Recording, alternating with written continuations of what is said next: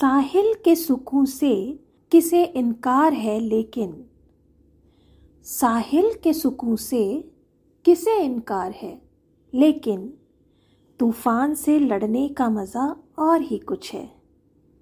नमस्कार, मैं कुमुद सिंह अहमद सरूर साहब के शेर के साथ सरोकार ज़िंदगी में आप सभी का स्वागत करती हूँ। ज़िंदगी में विपरीत परिस्थितियों से लड़ने का सबक देता यह शेर मुझे ख़ास तौर पर बेहद पसंद है। मेरे पापा ने हमेशा मुझे सिखाया कि खुद मेहनत से कभी मत घबराना और साथ ही दूसरों की मेहनत का सम्मान भी करना। और ऐसा उन्होंने कभी भाषण देकर नहीं सिखाया, बल्कि वे अपनी जीवन शैली के ज़रिए या कभी किसी मौके पर कोई ऐसी बात कहकर सिखा देते थे।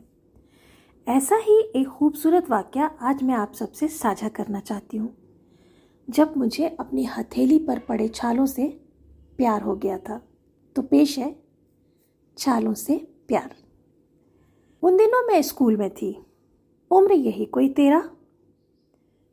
विज्ञान की विद्यार्थी होने के साथ ही मैं एनसीसी कैडेट भी थी। एनसीसी क्लास वाले सप्ताह के उन 2 दिनों का मुझे बेसब्री से इंतज़ार रहता था। वो ड्रिल यानी परेड करते हुए इतने सारे लोगों का कदम से कदम मिलाना और उसके बाद आने वाली जूतों की आवाज़ मेरा मनपसंद संगीत था। और एक साथ चलते इतने हाथ, वाह, आनंद आ जाता था। और उसके बाद मिलने वाला रिफ्रेशमेंट, जिसमें एक समोसा, एक बर्फ़ी और एक केला होता था। मैं दोस्तों के साथ केला खाकर समोसा और बर्फ़ी किसी बहाने से बैग में रख लेती थी और घर आकर अपने भाई से शेयर करती थी। पता है, वैसा स्वाद मुझे कभी नहीं मिला ज़िंदगी में। खैर, एक बार एनसीसी कैडेट्स को वृक्षारोपण करना था और उसके लिए गड्ढे भी हमें खुद ही खोदना थे। तो फावड़े, कुदाल और ज़मीन हमारे हवाले कर दी गई और कैडेट्स को 2 हिस्सों में बांट दिया गया। आधे कैडेट एक दिन और आधे दूसरे दिन गड्ढे खोदेंगे, ऐसा तय हुआ। मेरा नाम चूंकि के से था, इसलिए मेरा नंबर दूसरे दिन आया।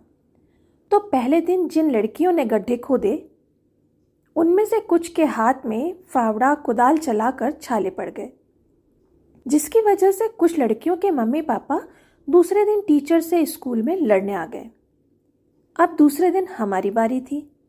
हम बचे हुए आधे कैडेट्स ने दूसरे दिन गड्ढे खोदे। मैंने देखा मेरे हाथ में भी छोटे छोटे छाले हो गए थे। मैंने शाम को घर पहुंचकर यह सोचते हुए मम्मी पापा को अपने छाले दिखाए कि अब वे भी टीचर पर बरस पड़ेंगे, जैसा दूसरी लड़कियों के मम्मी पापा ने किया था। लेकिन ये क्या, छाले देखकर मेरी हथेलियों को सहलाते हुए पापा बोले, अरे वाह मेरी मेहनती बेटी, शाबाश, अब तुम हमेशा मेहनतकश का सम्मान कर पाओगी। ये क्या कह गए पापा? मेरे छालों को उन्होंने प्यार किया, मेरी मेहनत को उन्होंने सम्मान दिया। उस दिन मम्मी पापा ने मेरी मेहनत के लिए मुझे खूब प्यार किया और मैं एक आध छाला फूट जाने के दर्द के साथ खूब इतराती फिरी थी। मैं उन छालों को बार बार देखती कि ये छाले मेरी मेहनत से मेरे हाथ में पड़े हैं और मैं उन्हें चूम लेती। तब से मैं जानती हूँ कि मेहनत से जो मिले वो बेहद खूबसूरत होता है और दिल के करीब भी, है ना? एक शानदार अनुभव जीवन का सबक देता। तो अगर आपको सुनकर अच्छा लगा तो कमेंट्स के ज़रिए बताइएगा ज़रूर। ऐसे ही कुछ अनुभव आप भी हमसे साझा कीजिए हमारे फेसबुक ग्रुप सरोकार ज़िंदगी पर। अगली कहानी के साथ फिर मिलूंगी आपसे। तब तक के लिए जुड़े रहिए हमारे फेसबुक ग्रुप सरोकार ज़िंदगी से, जिसका लिंक डिस्क्रिप्शन बॉक्स में दिया गया है। धन्यवाद।